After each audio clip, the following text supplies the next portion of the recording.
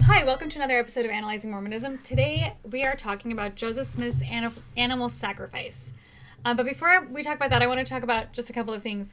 So we have a publishing company, and we are publishing old out-of-print Mormon books, and also some not out-of-print books. Okay, so the publishing company focuses mainly on publishing queer literature, and so we have two writers that we're going to publish early next year. So one is coming out in February of next year, and the next one is supposed to come out in June. Yeah, so we're very excited about that. And then I think I might have another guy who wants to publish with us. You've seen him on Mormon Stories, but I'll hold that until things are more official. But anyway, that's exciting. So I just wanted to show these really fast. So we have William Smith on Mormonism, which is available on Amazon right now. The audiobook is also, I like it because it shows problems with Joseph Smith's first vision.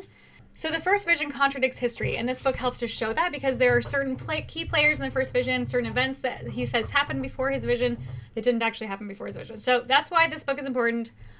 He gives his testimony twice, and he gives it in another place where he also gives more facts about the first vision.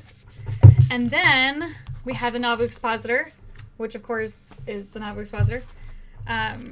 Yeah. So originally it was a newspaper. Obviously, the Nauvoo Expositor was the newspaper that exposed Joseph Smith's polygamy. It was published in part by William Law, one of his apostles. The first presidency. Yeah. In the first presidency, and it was burned by Joseph Smith and his peoples.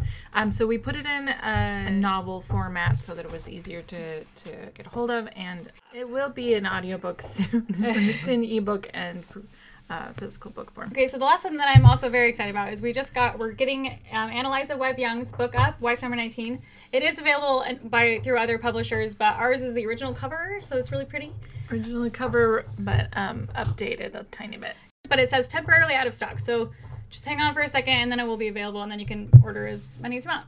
And it is such an interesting book. So she was one of Brigham Young's wives, and she has inside stories about Joseph Smith, about the pioneers, about Brigham Young, about the Reformation period of Utah, about Mountain Meadows Massacre, even. About the handcart scheme. She goes into a lot of details. She's a very, very gifted writer, so check out her book. She's snarky, too. She's really funny. And we're working on the audiobook for that, too, so that one's going to take a while, because as you can see, this book is huge.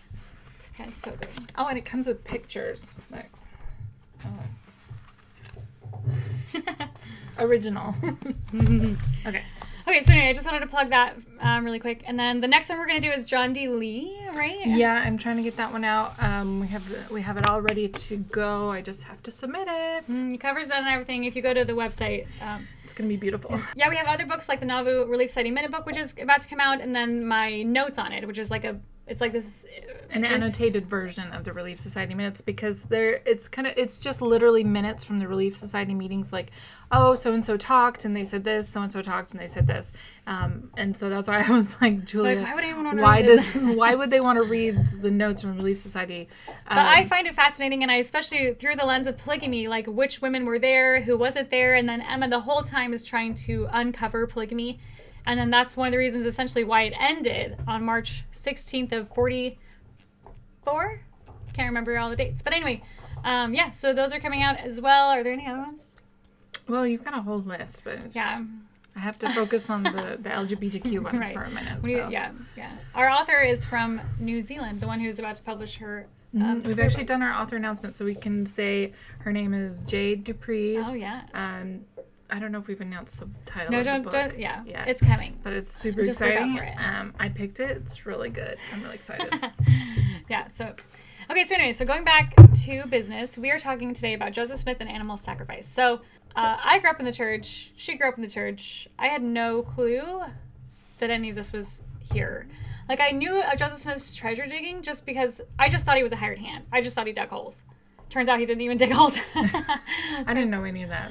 That was not a part of the history that I think it's because I became an apologist, and so when you do that, you learn a little bit of quirky parts of Mormon history. So, actually, that's not really quirky, though. That's sort of a well-known fact. But anyway, don't know how we avoided that. Or I don't know if it's well-known, because if it wasn't said over the pulpit, I didn't hear it. Yeah, maybe you're right. Also, I learned that a lot of a lot of apologists dismiss this information because they say, oh, E.D. Howe is not reliable. So therefore toss everything out that he said. Apologists say that Mormon historians have to cite E.D. Howe, but that E.D. Howe is wrong. I don't know if that makes sense, but like it's confusing. I don't think that's accurate. Why would it be? Yeah, the Hurlbut affidavits. So E.D. Howe purchased the Hurlbut affidavits, and then he did his own research for that book, Mormonism Unveiled. Right? Mormonism Unveiled? Pretty sure that's what it is. Every book is named Mormonism Unveiled. It's because it's a great pun, so everybody went with it. Yeah, there's like, seriously, if you look at that list on the website, there's like 20 of them. Seriously, 20? I don't know. I know of at least 3 off the top of my head. There's a lot. I should count them. But anyway, I don't think that's true. I think Joseph Smith actually did sacrifice animals. I think there's enough evidence to say that he did and that he was involved in these occultic rituals. So we're not going to talk about the overall occultic rituals, although that would be a really fun Halloween thing. We're just talking about strictly the animals. Okay, so the first one is by a man named William Stafford, and this was given December 8th of 1833. So this one does come from one of the Hurlbut affidavits from E.D. Howe's book. So William Stafford was a resident of Palmyra and one of the first settlers of the town. His farm was about a mile south of the Smiths' land. He was described by Palmyra Tucker as a respectable farmer in comfortable circumstances. Despite his negative feelings in the below account, William eventually shared an interest in treasure seeking. According to William's son, John, he even owned his own peepstone. So, yeah. All right, let's see what William Stafford has to say. At another time, they devised a scheme by which they might satiate their hunger with the mutton of one of my sheep. They had seen in my flock of sheep a large, fat, black wether. Old Joseph and one of the boys came to me one day and said that Joseph Jr. had discovered some very remarkable and valuable treasures, which could be procured only in one way. That way was as follows, that a black sheep should be taken onto the ground where the treasures were concealed, that after cutting its throat it should be led around in a circle while bleeding. This being done, the wrath of the evil spirit would be appeased, the treasures could then be obtained, and my share of them was to be fourfold. To gratify my curiosity, I let them have a large fat sheep. They afterwards informed me that the sheep was killed pursuant to commandment, but as there was some mistake in the process, it did not have desired effect. This, I believe, is the only time they ever made money digging a profitable business. They, however, had around them constantly a worthless gang, whose employment it was to dig money nights, and who, daytimes, had more to do with mutton than money. So yeah, that's William Stafford. And did you have any thoughts while reading it? That seems really cruel. I don't know if they really did that, but to cut its throat and lead it around in a circle while it bleeds to death. Yeah. But also, like, the cooking of it and he's talking about, this is my own sheep, right? And they're like, oh, man, it didn't work. Sorry. And he's like, well, they made a sheep out of the deal. Yeah. You'll see later on that also that it seems like the Smiths did this when they were hungry, that they would need a meal, and so they would take someone's sheep. So, I mean, smart on the Smiths, I guess, but also this, I was reminded of whenever he says, I was promised that my share would be fourfold. I feel like that's a very typical thing with Joseph, where he says, you do this thing for me and I'll give you rewards for it. And we see that in polygamy and other such. So that's just very, yeah, it's like a make-believe. But they're make-believe rewards. They're not real. Celestial rewards. They're magical rewards. Yeah. Rather than actual rewards of any kind. Yeah. Okay, so this next one is Joseph and Hyle Lewis. This one was given April 30th of 1879. And Joseph and Hyle Lewis were Emma Smith's cousins. So that's who these two are. So they close to the family, and you can see by their record that they seem to have a very good knowledge of what was going on. So we are unable at this time to give precise dates, but sometime previous to 1825, a man by the name of William Hale, a distant relative of our Uncle Isaac Hale, came to Isaac Hale and said that he had been informed by a woman named Odell. That's a fun name. Yeah. Odell, who claimed to possess the power of seeing underground. Such persons were then commonly called peepers. That there was great treasures concealed in the hill northeast from his, Isaac Hale's, house. By her directions, William Hale commenced digging, but being too lazy to work and too poor to hire, he obtained a partner by the name of Oliver Harper of New York State, who had the means to hire help. But after a short time, operations were suspended for a time. During the suspension, William Hale heard of Peeper Joseph Smith, Jr., wrote to him, and soon visited him. He found Smith's representations were so flattering that Smith was either hired or became a partner with William Hale, Oliver Harper, and a man by the name of Stowell, who had some property. They hired men and dug in several places, as described in the History of Susquehanna County, page 579. The account given in the said history at page 580 of a pure white dog to be used as a sacrifice to restrain the enchantment, and of the anger of the Almighty at the attempt to palm off on him a white sheep in place of a white dog, is a fair sample of Smith's revelations and of the God that inspired him. Don't like that. Their digging in several places was in compliance with Peeper Smith's revelations, who would attend with his peepstone in his hat and his hat drawn over his face, and he would tell them how deep they would have to go. But when they would find no trace of the chest of money, he would peep again and weep like a child, and tell them the enchantment had removed it on account of some sin or thoughtless word. Finally, the enchantment became so strong that he could not see, and so the business was abandoned. Smith could weep and shed tears in abundance at any time, if he chose. That's interesting. That reminds me of, hang on, before we talk about the white dog, this moment of him crying, it reminds me of Isaac Hill's testimony against Joseph, in which Joseph came to him and he was crying and he was like apologizing because he basically kidnapped his daughter, or like, you know, I don't know. Ran off with his daughter. Yeah, and he was crying and he was saying like, I can't actually see anything in the peepstone. Pretty sure there was a lot of tears involved. And then Joseph, with Mary Elizabeth Leitner, one of his wives, who moved from Nauvoo to another place that wasn't really that far, but he just wept and he was like, "You can't move." Yeah. So anyway, there's a lot of moments in the church history where Joseph does indeed cry a lot. So, well, he's moved to tears, which is totally fine. There's no shame. No shame in tears. There is shame in. There's no shame in tears. There is shame in manipulating people. Yeah. Which feels like exactly what he's doing. So this story is of Joseph says that he needs a white sheep to remove this enchantment, but that no white sheep could be found, and he tried to palm off on God a white dog in the place of the white sheep. Oh, I thought it was vice versa. Oh, was it vice versa? A white sheep. Oh, in place of a white dog. You're right. It was totally reversed. So, like, because it makes more sense for me for a sheep to be sacrificed, but that be the initial thing, because that's sort of like that's what I picture when I picture like Abrahamic ways of sacrifice. Exactly. Like when Abraham, in place of Isaac, he's given a ram or something. It just makes more sense. But like, I guess God's go-to is a dog. So don't like that. So we have a black sheep so far and a white dog. Right? Does he also do pure white dog or pure? Does he also sacrifice pure black dogs? Because we've got one of those, and I'd be concerned. Yeah, I'm pretty sure that's what the first.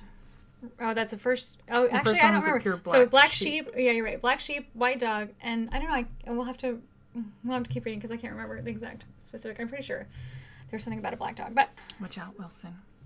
We do have a black dog. He's very pretty. So in here they reference the history of Susquehanna. So I went and tracked that down, of course.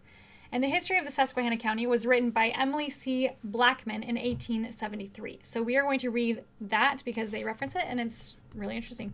They commenced digging on what is now the farm of Jacob I. Skinner in Oakland Township. After digging a great hole that is still to be seen, Harper got discouraged and was about abandoning the enterprise. Joseph now declared to Harper that there was an enchantment about the place that was removing the treasure farther off, that Harper must get a perfectly white dog and sprinkle his blood over the ground, and that would prevent the enchantment from removing the treasure. Search was made all over the country, but no perfectly white dog could be found. Joseph said he thought a white sheep would do as well. A sheep was killed and his blood sprinkled as directed. The digging was then resumed by Harper. After spending $2,000, he utterly refused to go any further. Joseph now said that the enchantment had removed all the treasure, that the Almighty was displeased with them for attempting to palm off on him a white sheep for a white dog, and had allowed the enchantment to remove the treasure. He would sit for hours looking into his hat at the round-colored stone and tell of seeing things far away and supernatural. At times he was melancholy and sedate, as often hilarious and mirthful, an imaginative enthusiast, constitutionally opposed to work, and a general favorite with the ladies. Wait, we're not done yet, but that's really funny. I love that last line. Constitutionally opposed to work and generally favorite with the ladies. So it all checks out. Yep. Smith early put on the airs of a prophet and was in the habit of blessing his neighbor's crops for a small consideration. In one occasion, a neighbor had a piece of corn planted rather late, and on a moist piece of ground, and feeling a little doubtful about its ripening, got Smith to bless it. It happened that that was the only piece of corn killed by the frost in the neighborhood. When the prophet's attention was called to the matter, he got out of the difficulty by saying that he had made a mistake and put a curse on the corn instead of a blessing. Rather an unneighborly act, and paid for it too. Anyway, I thought that was really fun. I just wanted to keep going with the history because that's really funny that Joseph was also making money by saying, "Hey, I'll bless your crops," but like more. Oh, I accidentally cursed it. Sorry, but I'm gonna keep the money. No refunds. Also, that reminds me of the story where he's trying to sell the Book of Mormon copyright, and he's like, "Oh, I guess I got revelation from the devil rather than God because it's really hard to tell the difference." So it must be really, really hard to accidentally curse and bless as well. Well, it depends on who you're, like, spilling the blood for. I don't know. That just... Well, there's no blood in this story. It's just, he's just I'm just saying, like, how do you accidentally curse instead of bless? Yeah, Whoops. Like, what? Maybe, I don't know. Okay, so this next one is by Hyle Lewis. He again spoke about it. Let's see, the first one was April of 1879, and then I think this is sort of a rebuttal, but this is June 4th of 1879. So we'll read this one because people are like questioning him about his first affidavit or the thing that he published. So, Friend Cadwell, you say Messrs. Lewis would have us believe that Joseph Smith, Josiah Stoll, and others were such idiots as to offer and sacrifice a white dog, etc. Whether fools or idiots or not, we would have you believe that they did just such absurd things. And it is no greater stretch of credulity than it is to believe what you and others do of Joseph Smith. The facts are that the sacrifice of white dogs, black sluts, black cats, and such. What does that mean? I don't know. I don't know what this means, and we'll see more later. So, yep, don't know. But anyway, so white dogs, black cats. Oh, excuse me. Yeah. Oh, we have a black cat too. Man, all of our animals are in danger. Yeah. Okay. Yeah. Sorry, I'm going to restart. Facts are that the sacrifice of white dogs, black sluts, black cats, and such like was an indispensable part or appendage of the art which Smith, the embryo prophet, was then practicing. He claimed to possess the supernatural power of second sight, or to see things at a distance and deep underground, and his frequent references to the enchantment proves that he was a conjurer, a sorcerer, which Webster defines as an enchanter, and sorcery as witchcraft or intercourse with the devil. That this was his occupation has been proven by his father-in-law, Isaac Hale, and many others, relatives and friends. Mr. Hale says in his affidavit, Smith's occupation was that of seeing or pretending to see by means of a stone in his hat and his hat closed over his face. In this way he gave directions where and how to dig for the chest of money, and when the workmen failed to find the treasure at the designated place, he would make those engaged in the work believe that the enchantment had removed the treasure to another place. The history of Susquehanna County has a plat of these diggings, the principal excavation and 4 smaller ones, on the farm now owned by Jacob I. Skinner, some of them not wholly obliterated to this day. Now, as Smith could see the enchantment remove the deposits and gave directions where next to dig and how to proceed, he must of necessity give directions what sacrifice was necessary to propitiate the enchantment. So we have no reason to doubt the truth of the statement about the white dog, the black slut, and that something of the kind took place each time the enchantment removed the treasure. Does black slut not mean maybe the black sheep? They did call it a black wether. Shearers called sheep and slut. Oh, okay. Okay, so you share that. Upon further Googling, we found that black slut refers to the sheep. It's not a term used by anybody except sheep shearers or owners of sheep. So yeah, it's so not luckily in the dictionary. Women And no women were harmed in the digging name up of calling or Joseph or the treasure digging of Joseph Smith. Yeah, that's awful. Okay, but I'm glad that was cleared up. Yeah, I was very concerned. Yeah. However, anyway, we'll keep going. It's still a terrible name for. Anyway, sheep. Yeah, seriously. a sheep or a person. Gross. Yeah. Okay, where was I? So we have no reason to doubt the truth of the statement about the white dog and the black slut, and that something of the kind took place each time the enchantment removed the treasure. It is hard to believe that men of common intelligence could believe that Smith could thus see and believe in his conjuration, be so foolish as to spend thousands of dollars in such a way, but Smith translated his Book of Mormon mostly with the same peepstone and hat, he sitting in his house and the plates hid far away, and it is just as hard to believe in this inspired translation as to believe in the fact and efficacy of his dog's sacrifices. Friend Cadwell, for you or Mr. Michael Morris or any other person to state that you had never heard of or knew anything of certain alleged transactions is no evidence against the truth of those who do know, have seen, and heard. That is, your ignorance cannot be admitted as conclusive proof against what others have seen and heard. Neither is bombast and ridicule argument or evidence. Okay, so before we move on to the next slide, so I highlighted that one just because I really like it, because it's like, just because you didn't know this was here doesn't mean it's not true. Just because you haven't heard it doesn't make it false. We should say that to all of the active Mormons. Just because you've never heard of Joseph Smith killing sheep or dogs doesn't mean it's not true. Doesn't mean it's not true. In the words of Hyle Lewis. Yeah. Okay, so there's... Oh, he's got a little bit more to say, so... Hyle is such an interesting name. Hyle Lewis. Yeah. Okay, I don't like it anymore. We know that 9/10 of Smith's inspired utterances while in Harmony, Pennsylvania, proved false, and his 9/10 and his miraculous power a sham. Yet there were some besides the money diggers who believed that Smith was what he claimed to be, nearly equal to Jesus Christ. That he had power to raise the dead, and if they were to throw away either the old Bible or the Book of Mormon, it would, or should, be the Bible. Friend Cadwell, you look upon the reports of Smith's money-peeping, dog sacrifice, etc., as so foolish and wicked that you cannot believe that he or any other person could be thus employed. And yet you believe that he, Smith, was a prophet of God, and by inspiration translated the Book of Mormon, and that his inspired qualities should be measured by the number of his followers. Now apply this same measurement to Muhammad and his millions of followers. You will not allow that Muhammad was anything but a false prophet. Smith translated the Book of Mormon by means of the same peepstone and under the same inspiration that directed his enchantments and dog sacrifices. It was all by the same Spirit. And right there I highlighted the nearly equal to Jesus Christ. And he's got it in quotations. I don't know who he's quoting, but it is something that Joseph Smith said. He said that he was basically second to Jesus when he said that Jesus couldn't keep a church together, but he could. Wow. Thought that was interesting. Yeah. Every time I hear that, I'm like... Yeah, and like another thing is that they say that you'll have to pass the angels that stand as sentinels in order to make it to heaven, and Joseph is one of those sentinels. So that's sort of placing him up there. Does he have a flaming sword? I guess we'll find out. Okay, continuing on with Hyle Lewis.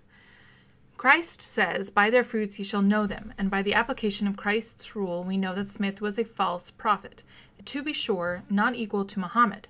Friend Cadwell, I accord to you honesty and sincerity. Let me also tell you that you are laboring under a delusion. Again, you say Messrs. Lewis were quite young, but mere boys, were not actors, and took no part in the matters they claimed to remember so well. Elder, you are again testifying about matters that you know nothing about. I was the younger of these mere boys.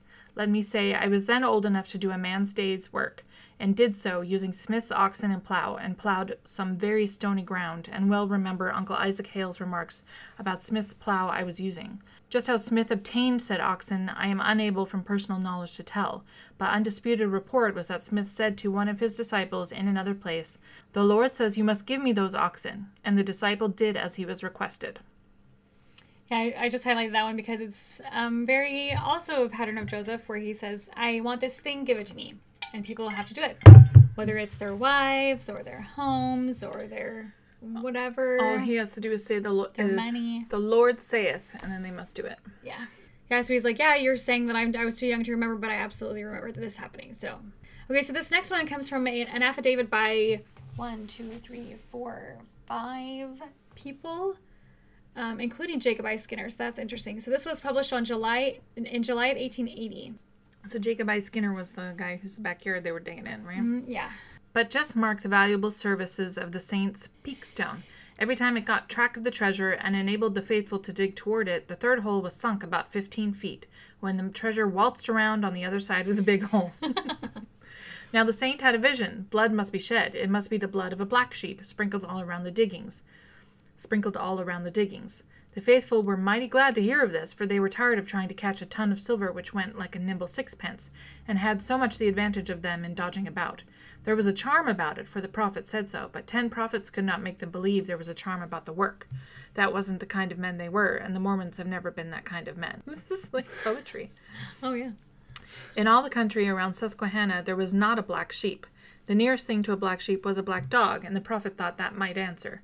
The dog was killed, and its blood sprinkled about the ground where the silver was. The silver never went away any great distance after that, but it waltzed around the big hole in a manner to defy the dexterity of pick and shovel.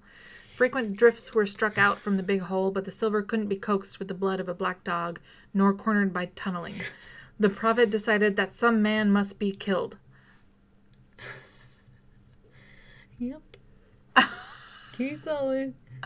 That some of their number must be slaughtered and become a sacrifice to appease the charm that had the silver under its arm and was playing hide-and-seek with them. Until that was done, the prize would escape them, and there was no use of digging against fate. He called for a volunteer. Who wants to die so we can dig up the silver that we would have no evidence exists? Sorry. But none of the faithful could spare themselves for that purpose. Shocker.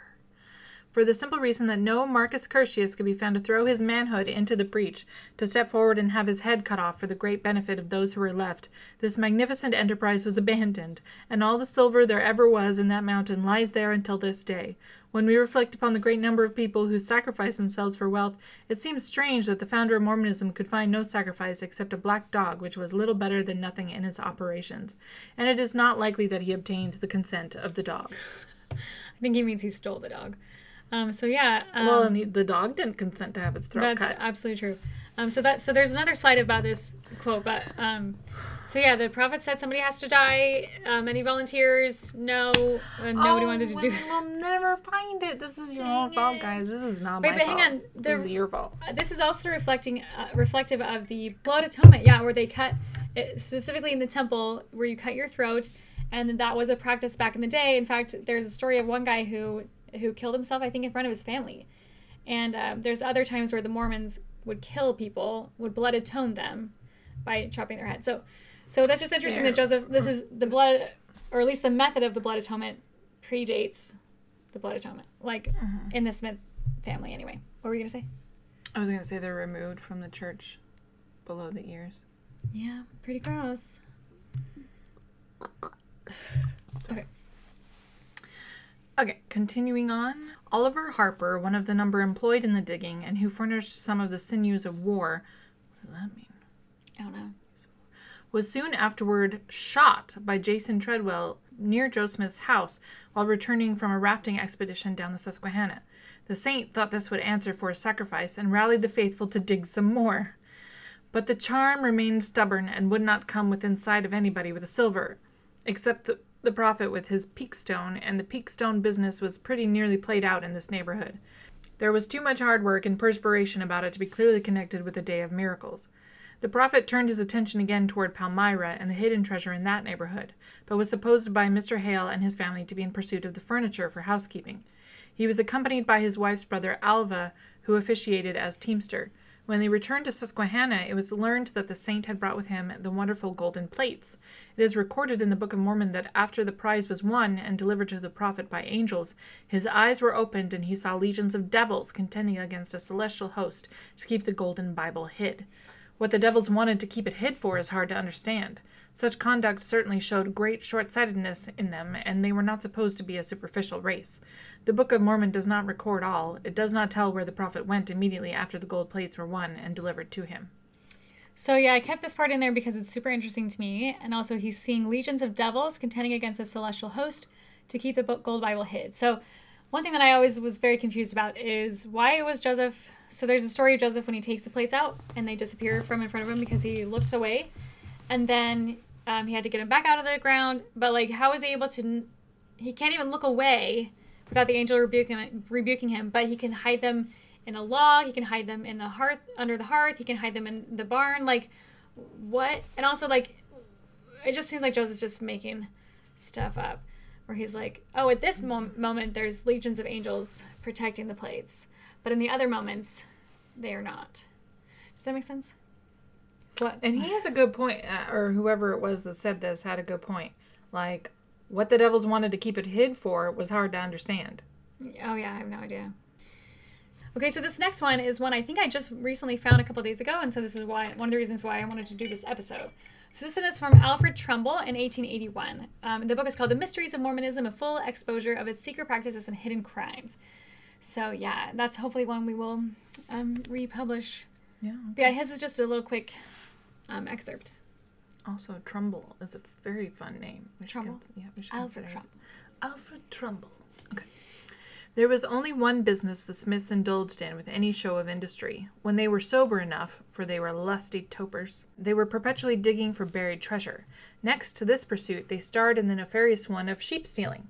In 1833, upwards of 60 leading citizens of Wayne County who were called upon to depose as to the characters of the Smiths testified under oath that they were immoral, false, and fraudulent, and that the hopeful Joseph was the worst of the lot. Yeah. Okay, this one is from Emily Austin's autobiography. And so this one was published in 1882, so a year later. And I'll just explain a little bit about who she is. Emily Coburn is the younger sister of Sally Knight, who was the wife of Newell Knight. She joined Mormonism in 1830. She moved to Kirtland, Ohio in 1831. She later moved to Nauvoo, where she became disillusioned and left the church. Concerning her autobiography, Larry C. Porter said, "Despite a number of inaccuracies, she gives the reader some valuable historical insights which are not found elsewhere." So yeah, there's always a caveat of people getting things wrong. So I understand that. People also can get things very correct. So. And also, even when they get things wrong, I think that there's value in it because, like, they're saying these things for a reason. It's probably because of what was believed in the day. Mm-hmm. Yeah. So, like, for example, the instance of the stories of Emma poisoning Joseph. I don't think she did, but it is. But they believed that she did, right? And that, or something. Joseph believed that she did. So that has value. That Joseph understood probably that his wife was very mad at him. What? And it shows the relationship between Brigham Young and Emma. And there's horrible. Yeah, he did not like Emma. He did not like her at all. Also, William Law did not like Emma at all. And that'd be really fun to show the quotes from him because he was like, she was just as bad as Joseph and they deserved each other. And yeah, it was really bad. And it was interesting because when Emma said to Joseph, well, if you can take wives and I'm going to take a husband, I'm going to take William Law. And William Law was the one who was like, get away from me. So super interesting. Okay, so this is from Emily Austin's autobiography. Old Uncle Joe Knight, as we called him, was a wool carter and a farmer, yet he abandoned all business and joined with a number of others to dig for money on his premises. While I was visiting my sister, we have walked out to see the places where they have dug for money and laughed to think of the absurdity of any people having common intellect to indulge in such a thought or action. However, all of those things had long since become oblivious, for in the time of their digging for money and not finding it attainable, Joe Smith told them there was a charm on the pots of money, and if some animal was killed and the blood sprinkled around the place, then they could get it. So they killed a dog and tried this method of obtaining the precious metal. But again, money was scarce in those diggings. Still they dug and dug, but never came to the precious treasure. Alas, how vivid was the expectation when the blood of poor Trey was used to take off the charm, and after all to find their mistake that it did not speak better things than that of Abel. And now they were obliged to give up in despair, and Joseph went home again to his father's in Palmyra. Yeah, so she even names the dog in this one. The poor dog's name is Trey. Very sad. And I don't think it didn't say the color of the dog, right? It did That must not have been her focus. But anyway, my thoughts were when you were reading this, was that, is this all the same story? Was this only one instance of Joseph killing a dog or a sheep? I don't know. They might be referencing the same, because I guess so far there's been at least 2 incidences. Well, because this is in Uncle Joe Knight's Oh, that's true. These are different and the people. other ones were Skinner's backyard. That's absolutely very true. So thank you for pointing that out. So, also, I have a question. Did they eat dog at this time? ew, I don't know. Because you made a point like, they killed sheep when they were hungry. I don't know. Did they also I mean, it's not uncommon in all cultures to not eat dogs or to eat dogs. I don't know. That's a good question and kind of disturbing. Joseph liked dogs. Joseph had a dog. His name was Old Major, and he was a white mastiff. So that's nice and also disturbing that he was willing to kill people's dogs. Maybe they were stray dogs. I don't know. I don't think there's that one. That one's name was Trey. Yeah, no, it was stray. Very sad. Okay, so this one's from Ellen E. Dickinson, and she published her book in 1885, and it's called New Light on Mormonism. When Joe wanted fresh meat for his family, he gave out that it would be necessary to ensure the success of the diggers, as these worthies were called, by having a black sheep killed as a sacrificial offering before going to work. So yeah, there's the quote about if they needed food, which they often did because, especially after Alvin died, the family was thrown into greater poverty, and Joseph Smith Sr. Really struggled to work, and he mostly just drank. So I feel like at this time there would have been plenty to hunt. Like, if you're willing to kill animals to eat, why don't you just go hunting? it's easier. I mean, somebody did reference that Joseph was lazy and did not like to work at all. So I don't know. Who knows? I mean, he could have been like Nephi and made a bow or got his bow fixed or something like that. Okay, so this is the last account that we have. This is the Nan Hill account, and she published hers in 1939, so much, much later. So Nan Hill Stratton was a resident of Oxford, Shenango County, New York. She wrote an undated 7-page typescript titled Beginnings of Mormonism. A Mr. Wakeman told of one night coming upon Joe Smith and a band of followers back at Scott's Tavern at Nineveh. Mr. Wakeman was motioned away by the men, but concealed himself in the bushes, watching Joe withdraw from the others, then returned, saying God had revealed to him that this was enchanted ground. Then, to the horror of Mr. Wakeman, Smith burned a black dog belonging to Deacon Stowell. This was for his sacrifice to appease the wrath of the avenging angel. Mrs. Davenport of Doraville said she repeatedly heard her grandmother tell of Joe Smith coming into her home one day, long after she was married, and saying that it had been revealed to him that she was to be his spiritual wife. She replied with the broomstick, and he unceremoniously left the house. Oh. What a great story. So this is in the 1900s, so this is way later. So we need to take these with a grain of salt, these later accounts, but at the same time, they reflect exactly Joseph Smith's behavior with polygamy and with, like, the letter Nancy rigged in with the happiness letter and things like that. But this one I thought was interesting because they burned the black dog instead of cutting its throat. This is the only reference that I could find of him burning an animal. So, and also, yeah, different person. So Deacon Stowell. So this is a different black dog, unless she's getting her lines crossed with another story, which is possible. Thank you. This is a very quick episode that I just wanted to throw all these out here. So can we do a count really fast? Yep. Okay. So the first one is a black sheep. Black sheep. And then Joseph and Hyles say white dog. Mm-hmm. Right. Mm-hmm. Okay. Or is that the one where they switch that out? One says, okay, hang on. When was the white sheep? No, that's this one. Okay, yeah. So white is a white dog, right?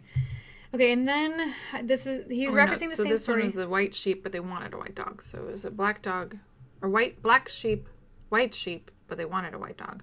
So black sheep, white sheep. Dogs. Okay, this one he does. Hia Lewis adds black cats to that, so maybe add a black cat. This is the same account. Black sheep, which might have been, we don't know, this one doesn't say anything different. It might have been the first guy. Who was the first guy? William Stafford. Sheep stealing. So they killed a dog named Trey. I would put it up because it's Uncle Joe night. So it's a different guy. A black sheep was killed. Not sure on whose property. And then Deacon Stowell. So that's another black dog. So how many animals? So at least 5. At least 5 animals. So, yeah, pretty awful. Well, and it kind of seems like it's his go-to method, so I would not be surprised if it was like a lot more than that. I mean, these are just the ones we have stories of. But yeah, so Dan Vogel has done research, and he has found 18 treasure digs. And an animal could have been involved in every single one of those, or just a few of those. I don't know. Mark Elwood, who wrote who illustrated the Joseph Smith Glass Liquor books, he has a count of over 40 treasure digs. So yeah, there's a possibility of a lot more animals than that. Also, another thing that I want to point out in this last account, he says to appease the wrath of the avenging angel, which I thought was really cool, or not really cool, but like, is this the angel with the flaming sword? It seems like it because of the spiritual wife reference. So, but why was the angel angry? Like, what was he angry about? That Joseph wasn't living polygamy. Although that depends on when this took place. So the avenging angel was not about the spiritual wife? Not this time. Anyway, so Joseph's another go-to method is an avenging angel, perhaps. And I don't know why there would be an avenging angel for hidden treasure. Because angels have a lot of use for treasure, and they prefer to keep it for themselves. Unless you think of the dead as being angels, in which case, yes, Joseph believed that the spirits of the dead guarded the treasure. In the cases of like Captain Kidd or Nephi. Stuff like that. Nephi. Moroni? Or Moroni. What? What? What? what? We should do one on Moroni too, and all the references to him, because he went through quite an evolution himself, because he was a Spaniard, he was a hiker, he was a toad, he was a bleeding ghost, he was a Quaker. He went through a whole evolution. And also, he doesn't come into the historical record by name until 1834. The angel itself doesn't come up until 1829. So, but anyway, maybe for Halloween we can do an episode on all the occultic rituals that Joseph partook in. So, because those are really fascinating. Okay, but yeah, if you were curious about Joseph killing animals, here's some answers. If you were not curious about it and didn't know this was a thing, here are some answers. So yeah, this was nice and short today. Hopefully it doesn't take us super long to edit. But Yeah. Anyway. So yeah, follow on TikTok, follow on YouTube. Please help with YouTube. Please follow on YouTube, because as soon as we get to like a certain level, we can start Monetizing from commercials. Yeah. Speaking of that, Patreon. Follow on Patreon if you'd like to have more. Just a little bit here and there. Like I think the first rung is like $5. You can just sign up to donate $5 a month, which really does help us out getting this content out. So that's super nice. And then the highest rung actually gives you access to the books that we talked about at the beginning. We give them to you for free. Just the ebook form. Through the ebook, yeah. So, but I am debating, because we have copies. I'm debating just giving these out too. Like the imperfect ones. Yeah, the imperfect ones. I'm debating giving those out at the highest rung on Patreon, but nobody's there anyway, so it doesn't matter. So as soon as you're our first highest rung Patreon, we'll probably send you a for real book. So please support us. Like, comment, share, whatever. Anyway, hope you all have a good day. We will hopefully see you guys next week for our next episode, which will be on. I'm actually hoping to do The Wives of Joseph Smith, because that one I'm really behind on, and I'm not gonna lie, it's really heavy to research Joseph Smith's wives, so that's taking us longer. So it's really hard. But hopefully we can just get the rest of them out, because I want to share that, and I feel like these women are very important. I feel like because this is an episode about killing black dogs, we should show our black dog. Come here, Wilson. We named him Wilson after the volleyball. Yeah, because his head is the size of a volleyball. Come here, up. Dude, this is Wilson. He would have been sacrificed by Joseph Smith. He's suddenly very shy. Oh, he's camera shy. Are you camera shy? It's okay. Joseph Smith's not here. There's nothing to be worried about. Okay. Thank you, guys. Okay, we'll see you next week, guys. Bye. Take care.